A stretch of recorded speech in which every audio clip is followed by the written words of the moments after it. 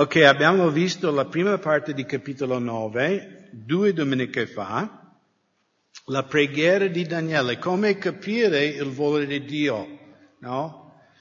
Cercare il Signore in preghiera, cercare il Signore nella sua parola. E abbiamo visto in versetto 21 di capitolo 9, sì, mentre stava ancora parlando in preghiera, quell'uomo Gabriele che avevo visto in visione all'inizio, mandato con rapido volo, mi giunse da me verso l'ora dell'oblazione della sera. Mentre Daniele pregava, la risposta della preghiera è arrivata. Noi serviamo un Dio che risponde alle nostre preghiere. Io posso dirvi che Dio ha risposto a ogni preghiera che ho fatto in tutta la mia vita. Dio risponde alle preghiere, a volte risponde no, o a volte risponde non ancora, continua a pregare. E a volte, come Daniele, tu preghi, boom! Cioè tu preghi e accade le cose in quel momento, in quel giorno vedi le risposte subito, ma Dio risponde sempre alle nostre preghiere. Qui Daniele chiama Gabriele uomo, però vediamo che questo uomo è in grado di volare e quindi comprendiamo che è un angelo, un messaggero del Signore che viene a portare la risposta a Daniele, e lui dice, egli ammaestrò, mi parlò e disse, versetto 22, Daniele, io sono venuto ora per metterti in grado di intendere. E di nuovo, come abbiamo saltato una domenica, un po' per rinfrescare lo studio della settimana scorsa, la preghiera porta comprensione, la preghiera porta sapienza, la preghiera ci mette in linea con la mente di Dio, no? Perché confessiamo, no? Durante la settimana a volte è stressante, in fabbrica, in ufficio, a scuola, magari anche in casa ci sono tensioni. Ma avete notato che quando vieni in chiesa e cominci a alzare lodi al Signore, rivolge il tuo cuore, tipo, ok, diventa tutto più chiaro, non è così?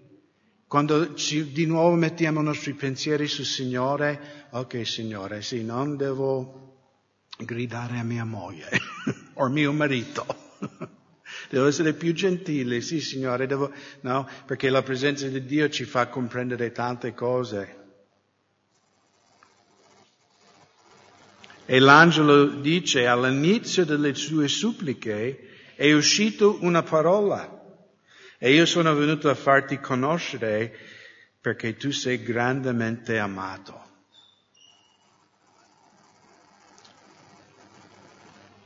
Perché sappiamo che Dio risponde alle nostre preghiere? Perché noi siamo grandemente amati.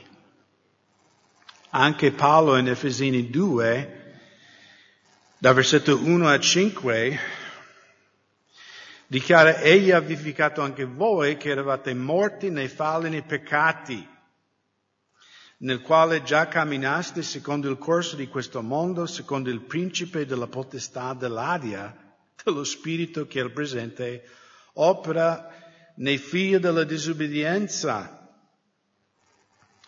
fra i quali anche noi tutti un tempo vivevamo nella concupiscenza della nostra carne, adempiendo i desideri della carne e della mente, ed eravamo per natura figli di ira come gli altri. Non è un bel curriculum che abbiamo portato al Signore, no? Eravamo morti, cioè quando uno è morto, non ha niente, puzza, è finita, non ha nessuna utilità quando è morta. E così eravamo. Paolo dice, tutti noi, anche io Paolo, una volta camminavo secondo il principe della potestà dell'aria. Voi comprendete chi è questo, giusto? Chi è? Il diavolo. Prima di conoscere il Signore, il diavolo ci prendeva per il naso, no? Come l'asino con la carota. Dai, questa cosa scintillante. Se tu avrai questo trucco, sorella, tutti gli uomini ti desidereranno. Se tu uomo avrai questo Ferrari, o questo vestito, o questo, quello, o quell'altro, no? Questi sono inganni del diavolo, no? E noi corriamo indietro e la carota è sempre lì. ma non siamo mai soddisfatti, non abbiamo mai appagamento, perché l'unica, non voglio dire cosa, ma l'unico che può soddisfare veramente un umano è lo Spirito di Dio. Quando tu conosci lo Spirito Santo sei rovinato. Sei rovinato, no? È come quando hai mangiato un pasto nel miglior ristorante nel mondo. Non puoi andare da McDonald's. Se in Italia adesso abbiamo tutti questi chiapperie congelate, no? Che tu butti nel forno 10 minuti a 200 gradi. Voi conoscete queste cose, no? Spero di no. Ma mio figlio Giuseppe, a lui piace queste cose.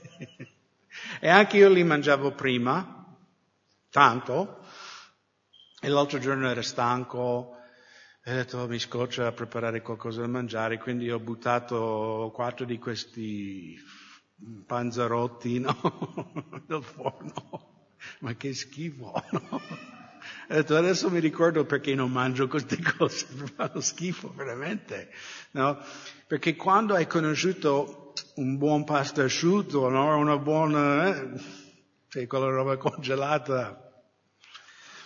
E per noi è anche così, quando abbiamo conosciuto il Signore, siamo rovinati. Non saremo mai soddisfatti con le cose di questo mondo. E Paolo ci descrive, dice, noi eravamo morti, camminavamo nella concupiscenza della carne, eravamo guidati dal diavolo.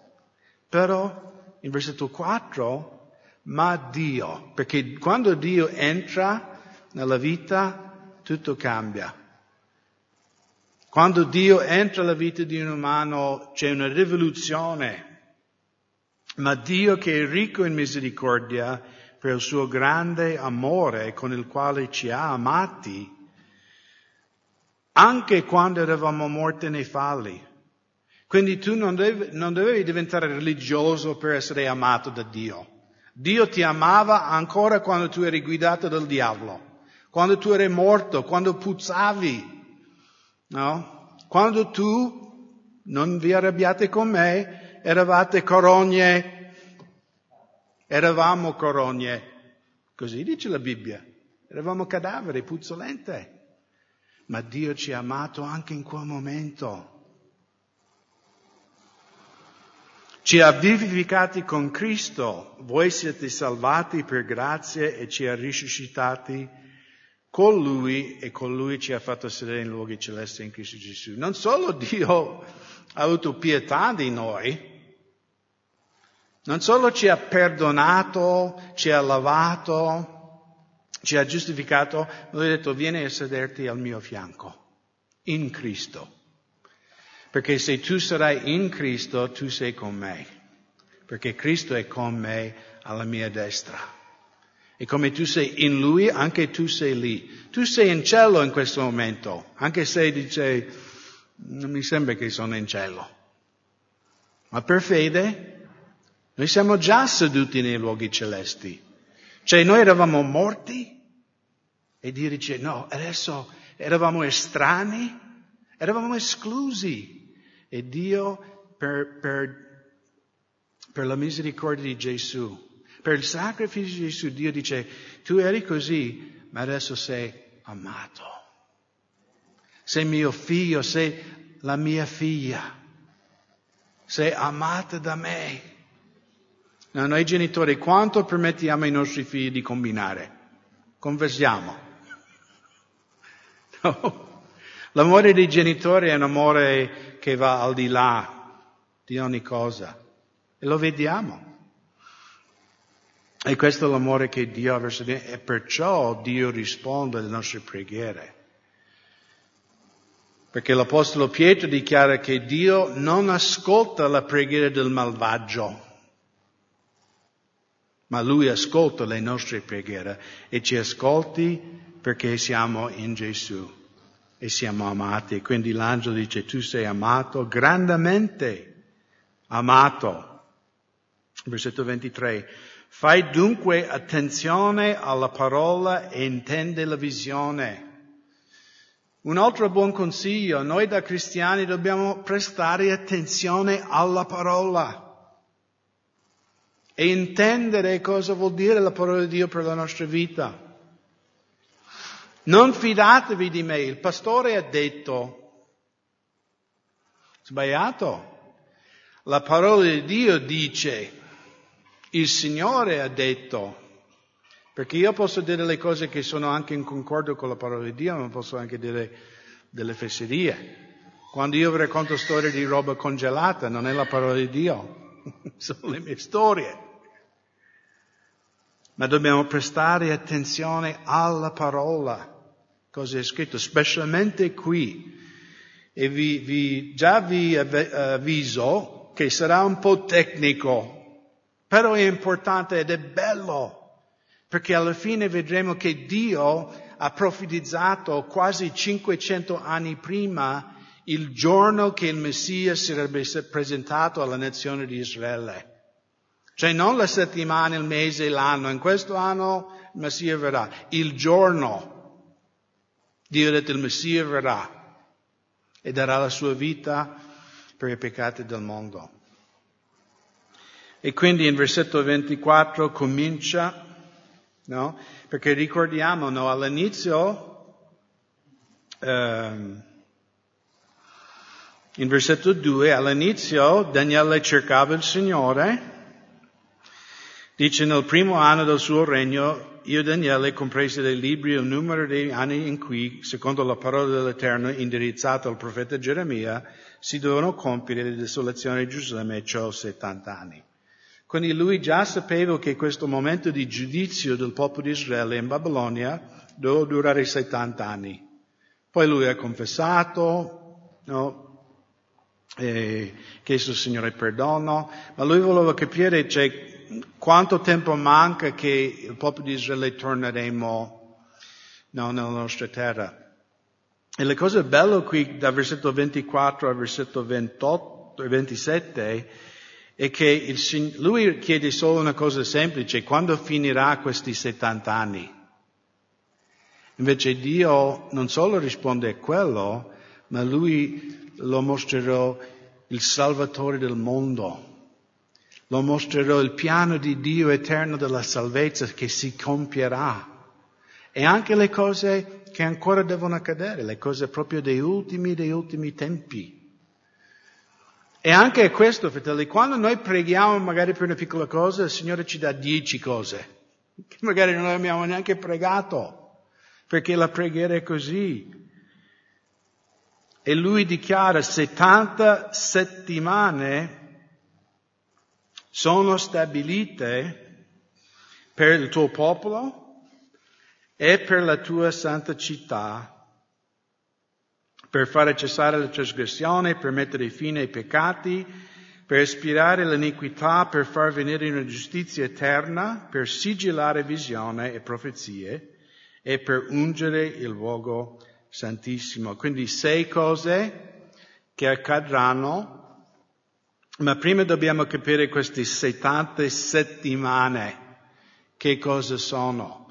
Allora, nel mondo occidentale, no, perché noi Sud America, Nord America, Europa, diciamo siamo occidentali perché la nostra cultura più o meno va indietro a Europa e va indietro all'impero romano. E quindi nella nostra cultura, nel greco-romano, noi contiamo in decimi, no? Un decade, ho detto bene? Perché c'è decade, poveri noi stranieri, no? Avete una lingua così. Decade sono 10 anni, 100 anni, un secolo, no? Che viene sempre dal 100, no? Centurione, sono termini romani. Quindi nella nostra cultura pensiamo, no? Decade, secoli, millenni, sempre diviso in 10. Invece per il popolo ebraico, nel loro ragionamento, nel loro modo di capire il calendario, come contare il tempo, erano 7 anni, non 10 anni. Ok? Girate velocemente in Genesi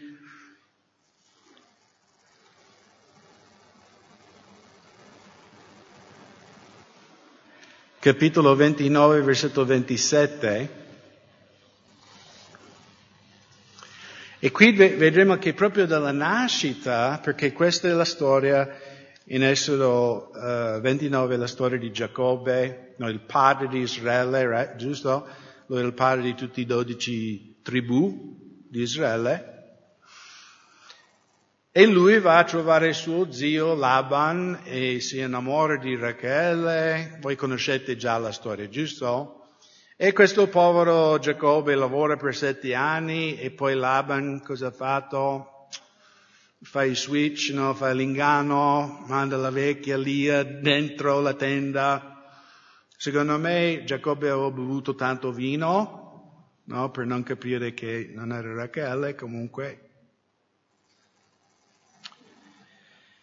E dopo questo, in versetto 27, Laban parlando con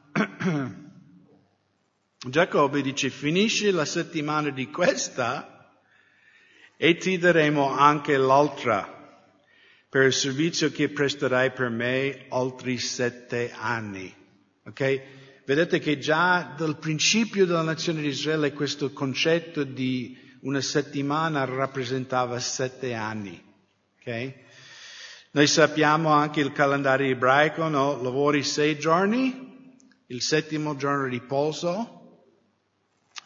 Anche nel Vecchio Testamento, in Levitico 25, no, l'anno sabbatico, 6 anni lavorerai la terra, il 7° anno lascerai, non poterai le piante, non ararerai. Quello che loro hanno detto? Non lo farai? Ma vivrai solo di quello che viene spontaneamente. Mamma mia, che affare. Lavori 6 anni, 1 anno di vacanza, non siete d'accordo? Senza quarantena però. Perché in quarantena è un'altra cosa. Infatti l'altro giorno un fratello mi ha scritto: quanto manca l'Italia? Ho detto: anch'io. Perché a me manca. Perché non posso andare da nessuna parte. Comunque. 6 anni, Dio dice: prendi 1 anno di vacanza. Prendi 1 anno di camminare per fede. Che tu non girerai la terra, non poterai alberi, e io provvederò per te e per la tua famiglia spontaneamente. Prendi 1 anno di relax, di vacanza, godi me, godi la tua famiglia, godi i tuoi figli. Fra 1 anno di nuovo tornerai a zappare. Ma perché non torniamo a questo sistema? Io dico, no? 1 anno di vacanza. E poi loro facevano 6 anni di lavoro, il 7° anno di riposo, e poi facevano 7 anni per 7 anni, 49 anni, e c'era l'anno del giubileo, in cui tutti gli schiavi erano liberati, che poi schiavi nella Bibbia, perché alcuni mi chiedono: ma come mai la Bibbia nel Vecchio Testamento c'è la schiavitù? Ma la schiavitù nel Vecchio Testamento era servitù a contratto, no? Perché gli ebrei che diventavano schiavi lo diventavano per debiti. C'è un debito con te, non posso pagare, allora lavorerò per te un tot anni. Non era come i romani avevano gli schiavi, tu eri proprietà di quella persona, non eri mai libero. Invece nel sistema che Dio ha creato per il popolo ebraico, uno che era in debito poteva in un certo senso fare un contratto: io sono tuo servo per 7 anni per pagare i miei debiti, ma nell'anno del giubileo, finito o non finito, tutti erano liberati. Anche i terreni, cioè il terreno, se fossi tu della tribù di Beniamino e quel pezzamento era del tuo bisnonno, però tuo bisnonno o tuo nonno ha perso quel terreno, perché faceva azzardo o era pigro, perdevo quel terreno, la tua famiglia quindi non possedevo più terreno. Nell'anno del giubileo, ogni 50 anni, i terreni tornavano alla famiglia originaria. Quindi c'era un reset Non quello che vogliono fare adesso con il Covid, ma c'era questo reset, ripartire, no? Ed era una figura profetica di quello che abbiamo in Gesù. Gesù è il nostro giubileo. Quando eravamo tutti schiavi del peccato, e Dio dice, in Gesù sei libero adesso. Sei liberato dalla tua schiavitù, dei tuoi debiti.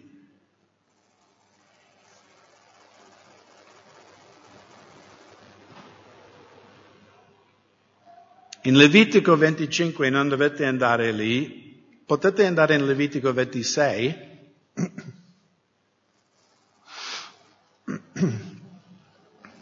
In Levitico 25 c'è la legge dell'anno sabbatico, ed è più o meno quello che vi ho descritto già, no? Lavorerai 6 anni, il 7° anno riposerai la terra, avrai un anno di vacanza. Però c'era una penalità, come tutti i comandamenti, no? Se non ubbidisci i comandamenti, c'è qualcosa da pagare.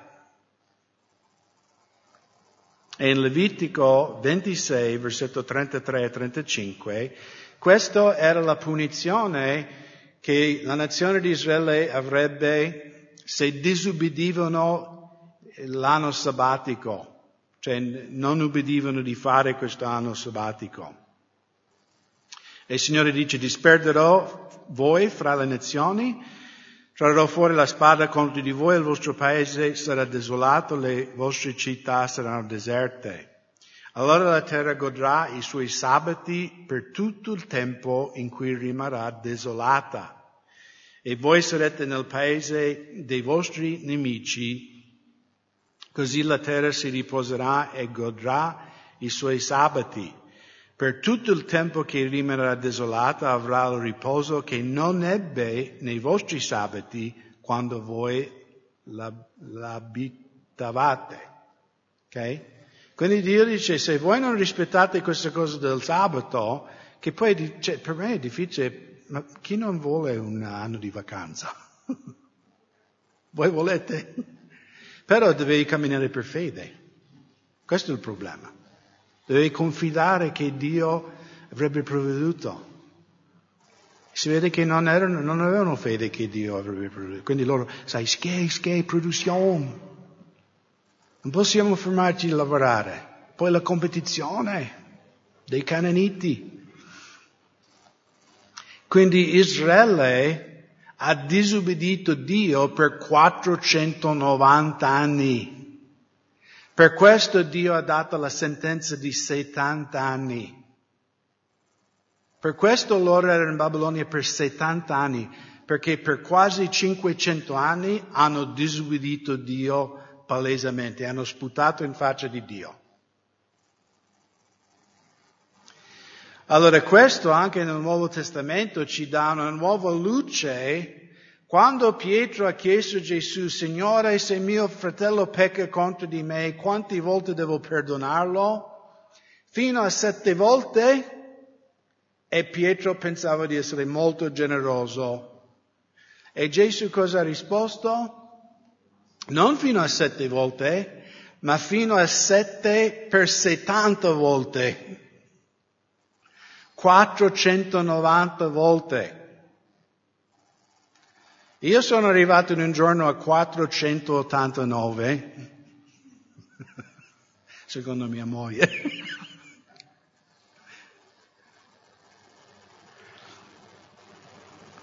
Alcuni pensano che Gesù voleva dirci che il perdono è illimitato, ma non è così. Avete compreso che per un ebreo che sentiva questo 490 volte, per loro cosa significava? Questo. Sì, Dio è misericordioso, Dio è benigno, Dio ha tanta pazienza, anche 500 anni di pazienza. Siamo d'accordo che Dio è paziente? Mamma mia, quanto Dio è paziente con me. Io non sarei mai così paziente con me stesso, o anche con voi. Ma Dio è così pazienza, ma la pazienza di Dio non è infinita. No, lui ha giudicato Israele e lui giudicherà anche noi. Noi possiamo contristare lo Spirito Santo giorno dopo giorno, anno dopo anno, ma a un certo punto dice basta. Adesso ti mando in Babilonia per farti capire come stavi benedetto lì nella chiesa evangelica, come stavi benedetto quando camminavi con me e camminavi nella mia parola. Ti manderò nel mondo che ti faranno a pezzi per un po'. Sembra rozzo a dirlo così, ma è così. Dio dice, vabbè, voi non volete una vacanza ogni 7 anni, non volete godere la mia benedizione, vivere per fede? Vai a vivere con i babilonesi come schiavi e poi parliamo. E credo che anche noi con i nostri figli, cerchiamo di ragionare di come vivere, come essere una persona buona, di vivere una vita benedetta dal Signore. E se non ci ascoltano, vedi il mondo come ti tratta. E grazie a Dio molti dei nostri figli fanno un giro nel mondo come il figlio prodigo. E dopo, papà, ma avevate ragione. Quanto era bello quando ero in chiesa, nella presenza di Dio, con i miei fratelli.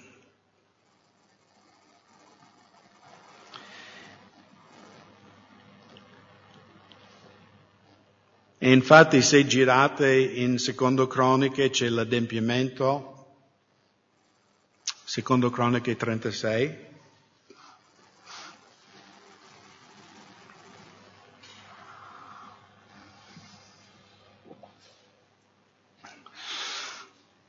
E qui in Secondo Croniche 36 siamo proprio alla fine,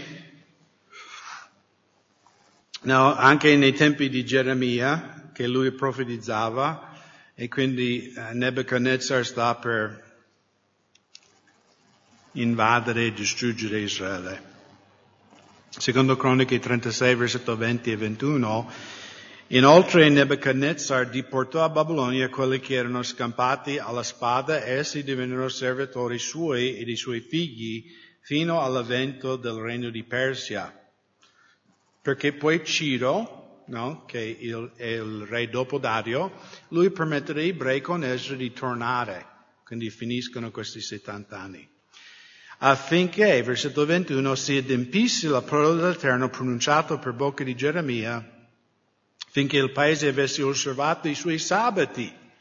Infatti essi osservò il sabato per tutto il tempo della sua desolazione, finché furono compiuti i 70 anni. Ok? E di nuovo, la scrittura dice, loro sono andati in Babilonia proprio per la disobbedienza riguardo l'anno sabbatico, che abbiamo fatto altri studi, se volete studiare Ebrei 4, sul sabato, il suo significato, perché Dio era così severo. Voi sapete che per un ebreo di non rispettare il sabato qual è la pena? La pena di morte. E perché è così severo? Perché per gli israeliti il sabato rappresentava profeticamente Gesù. E il messaggio del popolo di Israele è che salvezza è solo in un nome, il nome di Cristo. Al di fuori di Lui c'è solo la morte. Quindi se non rispettate il Messia, il sabato, cioè quel riposo che ho preparato con te con il sangue di mio figlio, saranno guai. E quindi in queste 70 settimane si devono compiere 6 cose, tornando qui in Daniele 6. 70 settimane sono stabilite per il tuo popolo e per la tua santa città, per far cessare la trasgressione.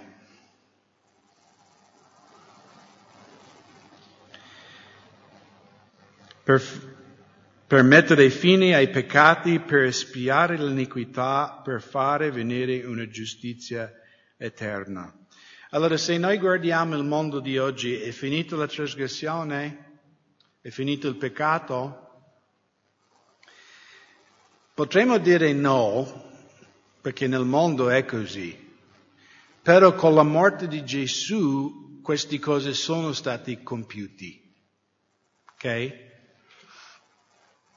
Cioè perché qualcuno ha pagato la penalità di tutte le trasgressioni di tutta l'umanità. Voi comprendete questo, giusto? Che quando Gesù è morto, non è morto solo per la gente che viveva in quel momento, gli apostoli. Non è morto solo per i santi nel Vecchio Testamento. Lui è morto per tutti gli umani di tutti i tempi. E quindi in un certo senso lui ha finito la trasgressione, nel senso che ha pagato la penalità delle trasgressioni umane. Ha anche portato di nuovo spiritualmente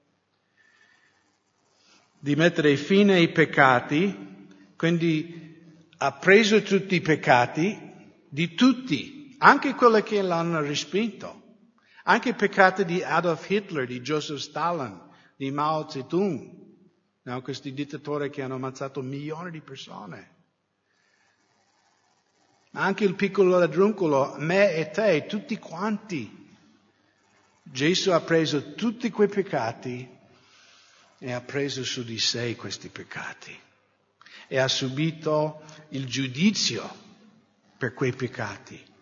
In un momento, quando lui ha gridato da quella croce, è compiuto. Gesù non ha detto sarà compiuto, giusto? Non ha detto è mezzo compiuto, 90% compiuto. È compiuto. E quindi queste prime 4 cose per espiare l'iniquità, anche Gesù ha fatto questa cosa. Molti uomini al mondo non realizzano il frutto perché non credono. Ma noi abbiamo realizzato, amen? I nostri peccati sono stati espiati? Alleluia! Cosa è fatta? Per far venire una giustizia eterna. Gesù ha fatto questo sulla croce 2000 anni fa. Perciò lui poteva dire nel Vangelo di Giovanni, io manderò il Consolatore con voi ed egli sarà con voi per... Cosa dice la Bibbia? Cosa dice Gesù? Per sempre. Non dice lo Spirito Santo sarà con te finché sei un bravo bambino. Io manderò lo Spirito Santo e lui sarà con voi per sempre. È vero che noi aspettiamo la redenzione dei nostri corpi, no? Di spogliarci di questo vecchio tabernacolo. Io non vedo l'ora di avere nuovi piedi.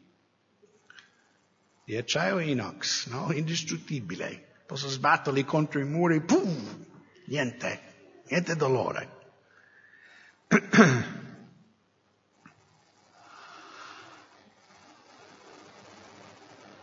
Ma la salvezza che abbiamo è eterna. Ed è stato compiuto sulla croce 2000 anni fa. Le ultime 2 cose, per sigillare visione e profezie, potremmo dire non è adempiuto perché Apocalisse non è stato compiuto ancora, giusto? Anche il versetto 27, che non toccheremo oggi, sono le profezie dell'Anticristo, no, durante questi ultimi 7 anni, anche quello nel futuro ancora. Da come stiamo andando nel mondo, secondo me non manca tanto. Che già parlano di eliminare i contanti, già... Vedi, i governi stanno provando di vedere quanti siamo buoni pecore stupidi, a controllarci. Non dico che io non nego il Covid, c'è, la gente muore del Covid, ma si stanno approfittando per controllarci, siamo troppo liberi. Anche controllare il culto, perché sai, la fede religiosa è una cosa che dà fastidio a chi vuole controllo. Vedi, in Cina i musulmani sono messi in galera solo perché sono musulmani, perché non sono controllabili, non sono zitti. Quindi campi di concentramento. E poi l'ultima cosa, la 7ª cosa,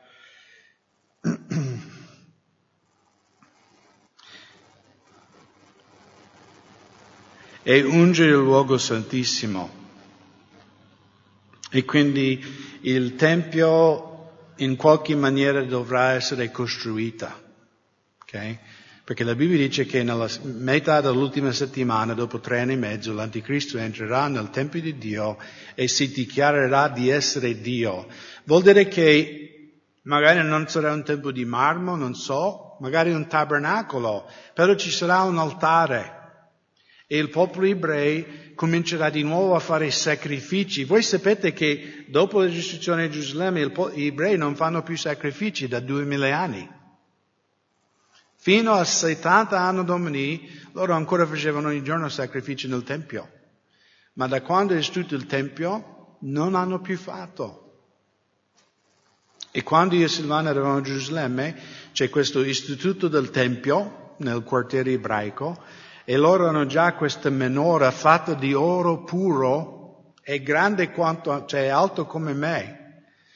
E loro già stanno preparando tutti i strumenti, hanno trovato col DNA questa specie di mucca, col muco rosso che usavano gli ebrei nel Vecchio Testamento per sacrificare. Il popolo di Israele sta preparando per fare di nuovo sacrifici. Mentre parliamo.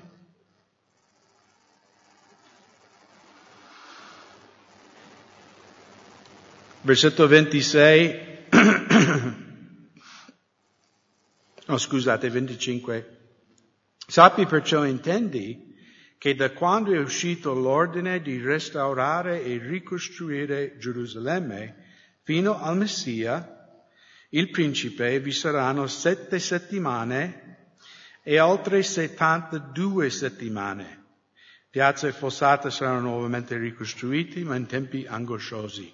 Quindi 7 settimane sono 7 anni, giusto? Abbiamo già stabilito che ogni settimana 7 anni, più 72 settimane, 72 più 7, 69.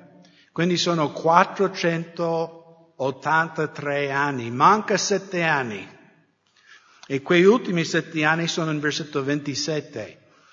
Il tempo della grande tribolazione, no, questi 7 anni il Vecchio Testamento chiama il guai di Giacobbe, il tempo in cui Israele ha grande prove e tribolazione. Ma fino al Messia saranno 69 settimane, letteralmente 69-7, però sono 483 anni. Quindi noi possiamo andare dal giorno in cui viene dato il decreto di ricostruire i muri di Gerusalemme. E per questo Daniele dice, prestate molta attenzione alla parola. Perché Esdra è stato mandato prima di Neemia a ricostruire il Tempio, ma non i muri di Gerusalemme. Ma qui l'angelo Gabriele dice, quando viene dato l'ordine di ricostruire i muri di Gerusalemme, ok? Quindi girate in Neemia capitolo 2. E non so se leggendo il Vecchio Testamento vi siete mai chiesti perché gli autori scrivono sempre nel mese di questo, nell'anno di questo. No, per noi che importanza potrebbe avere? Per noi. Per me non ha nessuna importanza. Ma per il popolo ebraico era molto importante. E guardando lì in Neemia 2, versetto 1, e Neemia 2 è il momento in cui Neemia si presenta al re Artaserse a chiedere il favore di tornare a Gerusalemme e ricostruire i muri. Okay? Già 2 gruppi erano andati, no, il primo con Esdra e il secondo con, adesso mi scappa di mente, ma il gruppo di Neemia è il terzo gruppo di israeliti che torna da Babilonia. Okay? Ma loro tornano, i primi 2 gruppi per ricostruire il Tempio e questo terzo gruppo con Neemia per ricostruire le mura di Gerusalemme. E leggiamo in Neemia 2:1, nel mese di Nisan, che qualcuno ricorda il mese di Nisan cos'è?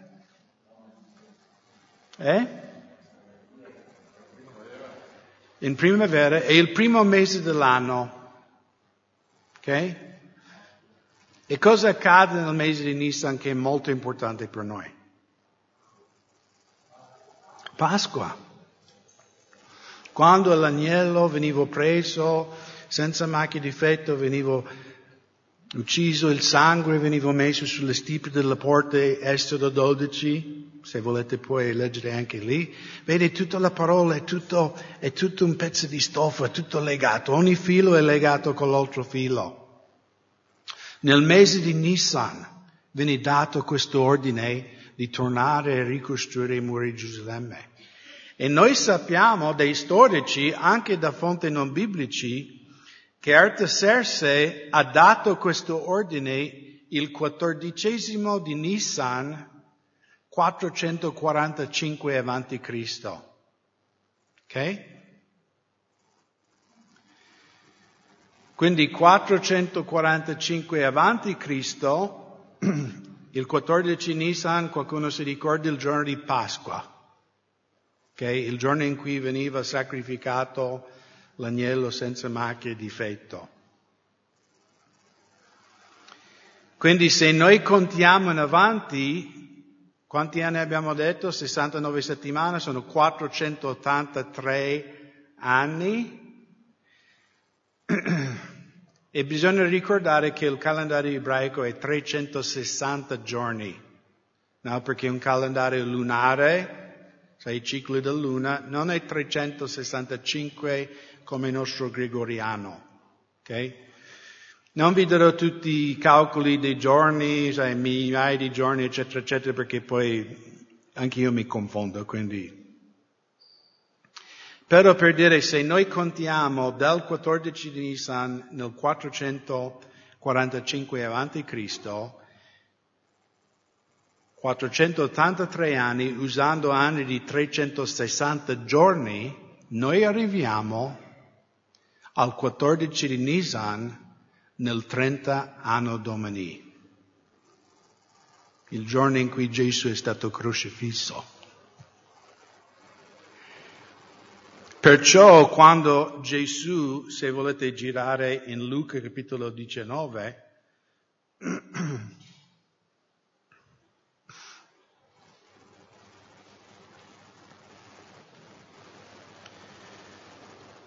Luca 19, versetto 37 a versetto 44.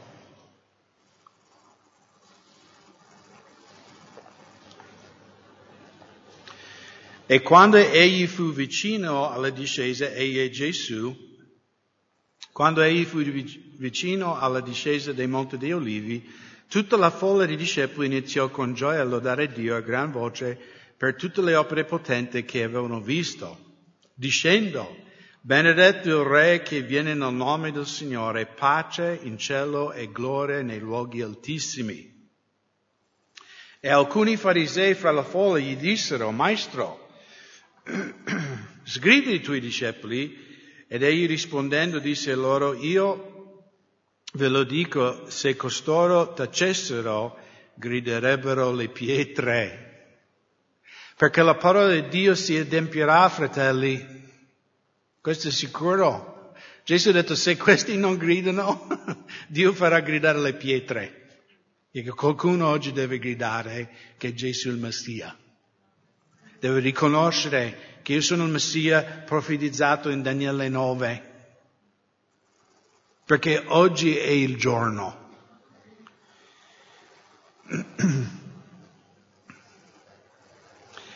Versetto 41, e come egli si avvicinava, vide la città e pianse su di essa, dicendo: oh, se tu, proprio tu, avessi riconosciuto almeno in questo tuo giorno le cose necessarie alla tua pace.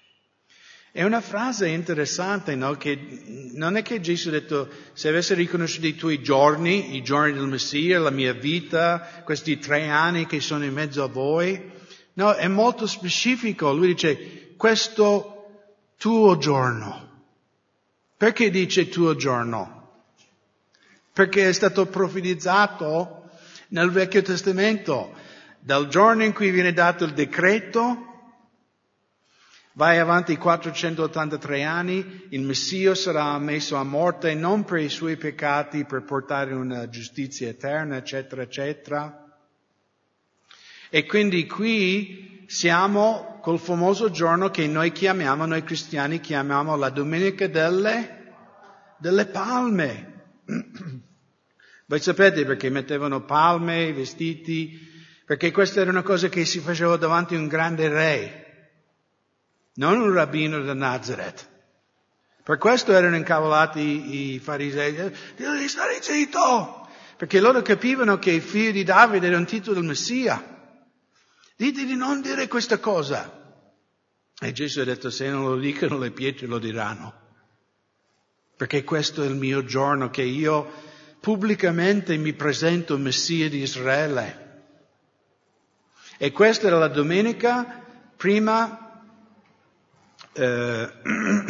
di Pasqua. E secondo la tradizione ebraica, gli ebrei ancora oggi, loro il 10 di Nisan loro comprano l'agnello senza macchia e difetto. In Esodo 12 non specifica, dice solo che dovete prendere un agnello qualche giorno prima di Pasqua. Dovete controllarlo, che non è malato, che non ha macchie, no, che non è difettoso. Poi il 14° sull'imbrunire del sole dovete scannarlo, mettere il sangue, eccetera, eccetera. Ma se tu parli con un rabbino o qualunque ebrei, loro dicono il giorno in cui sceglievano l'agnello che veniva sacrificato per la famiglia, lo presentarono alla famiglia. Questo è l'agnello che toglierà i nostri peccati. Era il 10 di Nisan, la Domenica delle Palme. Siete contenti o no? Io sono contentissimo, perché della parola di Dio non manca neanche una virgola. Perciò Gesù ha detto, se avessi conosciuto, questo è il tuo giorno, in cui l'agnello di Dio, non uno che rappresentava me, ma io, 4 giorni prima di essere ucciso, mi presento come l'agnello di Dio, pronto ad essere sacrificato per voi. Poi Gesù va avanti in versetto 43, poiché verranno sopra di te dei giorni in cui i tuoi nemici ti circonderanno di trincee, ti accercheranno e ti assiederanno da ogni parte, e abbatteranno te e i tuoi figli dentro di te, e non lasceranno in te pietra su pietra. Per quale motivo? Perché tu non hai riconosciuto il tempo in cui sei stata visitata. Per il popolo ebraico oggi, questi passi in Daniele 9 che noi abbiamo letto sono chiamati versetti maledetti. Perché sono chiamati versetti maledetti? Perché i rabbini, infatti gli ebrei sono vietati di leggerli. Perché dicono che se un ebreo legge quei versetti sarà messo in confusione. Forse non sarà messo in confusione, forse sarà illuminato, perché Dio è stato così specifico, ha detto, Israele, io vi dirò anche il giorno che verrà il Messia. Il giorno vi dirò quando verrà. E il giudizio su di loro è questo, che non avete riconosciuto il tempo in cui siete state visitate. Poi sappiamo Tito, il generale romano, dopo 40 anni, 70 anni di dominio, ha distrutto Gerusalemme, ha distrutto il Tempio, il popolo ebraico è stato disperso in tutto il mondo per quasi 2000 anni. Nel 48 Israele è stato di nuovo dichiarato una nazione. Il popolo ebreo viene dalla Cina, India, Sud America, Nord America, da tutte le parti del mondo, si è riformato come nazione, una cosa che non è mai caduta in tutta la storia umana. Si sono riformati i babilonesi, Si sono riformati egiziani? Qualcuno parla egiziano ancora? Invece gli ebrei parlano ebraico del Vecchio Testamento. Sono di nuovo una nazione in Gerusalemme. E quindi vi lascio con questa domanda. Perché in Genesi 6:3, ai tempi di Noè, Dio dice: lo spirito mio non contenderà per sempre con l'uomo. E alcuni di voi, alcuni magari che ci seguono sull'internet, lo spirito di Dio sta contendendo con te, sta cercando di afferrare il tuo cuore. Ma voglio avvisarvi che non contenderà per sempre. Come i 490 anni, Dio avrà tanta misericordia e tanta pazienza, ti parlerà in 1000 modi in più. Ma un giorno della morte, se non hai preso una decisione, è troppo tardi.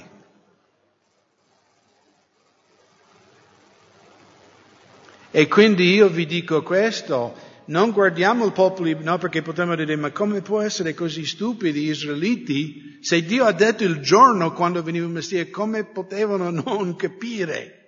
Come non potevano accogliere Gesù a braccia aperte? Il Messia è arrivato. Ma ancora oggi Gesù è in mezzo a noi. E alcuni di voi, magari figli di credenti, resistete. No, voglio godere il mondo un po', voglio godere il peccato un po'. Stai attento, perché a chi è stato dato tanto sarà richiesto tanto. E di nuovo magari qualcuno che ci segue sull'internet. Se lo Spirito ti sta chiamando, risponde allo Spirito Santo, rende la tua vita a Gesù. Il tempo della tua visitazione è ora. E grazie a Dio anche noi in questo periodo di Covid, un periodo così strano, un periodo così difficile anche di ministrare, no? Perché non possiamo stare insieme, non possiamo abbracciarci, non possiamo imporre le mani a pregare, sui vestiti. Eppure lo Spirito di Dio sta operando.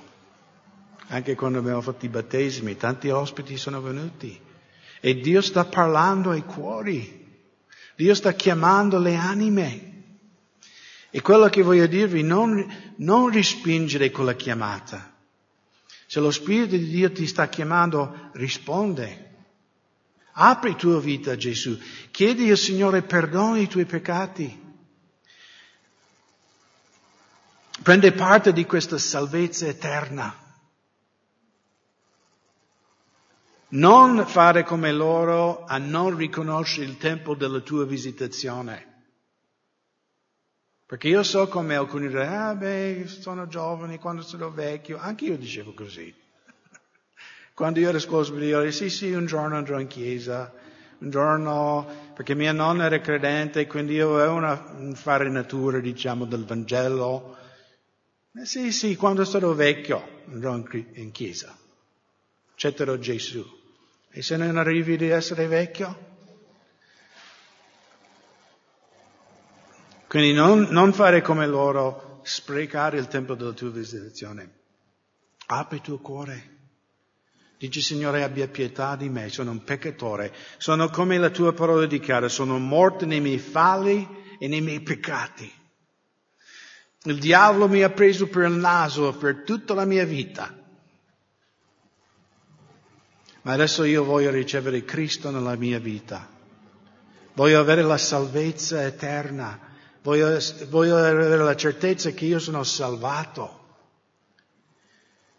Se dovessi morire in questo secondo, io andrò direttamente in paradiso. Non perché sono stato religioso o bravo, ma per col sangue dell'agnello che ho preso per fede e ho dipinto sulla mia casa, sulla mia vita. E Dio dice: quando io vedrò il sangue, io oltrepasserò la tua casa. Non è bello di essere perdonato? Di conoscere il perdono di Dio, la salvezza del Signore? E questo invito a tutti Anche se stai ascoltando da un'altra parte del mondo, il Signore ti chiama, il Signore ti chiede di aprire il tuo cuore a Gesù. Farlo. Non aspettare. Se Dio ti sta parlando, ubbidisce. Nel nome di Gesù.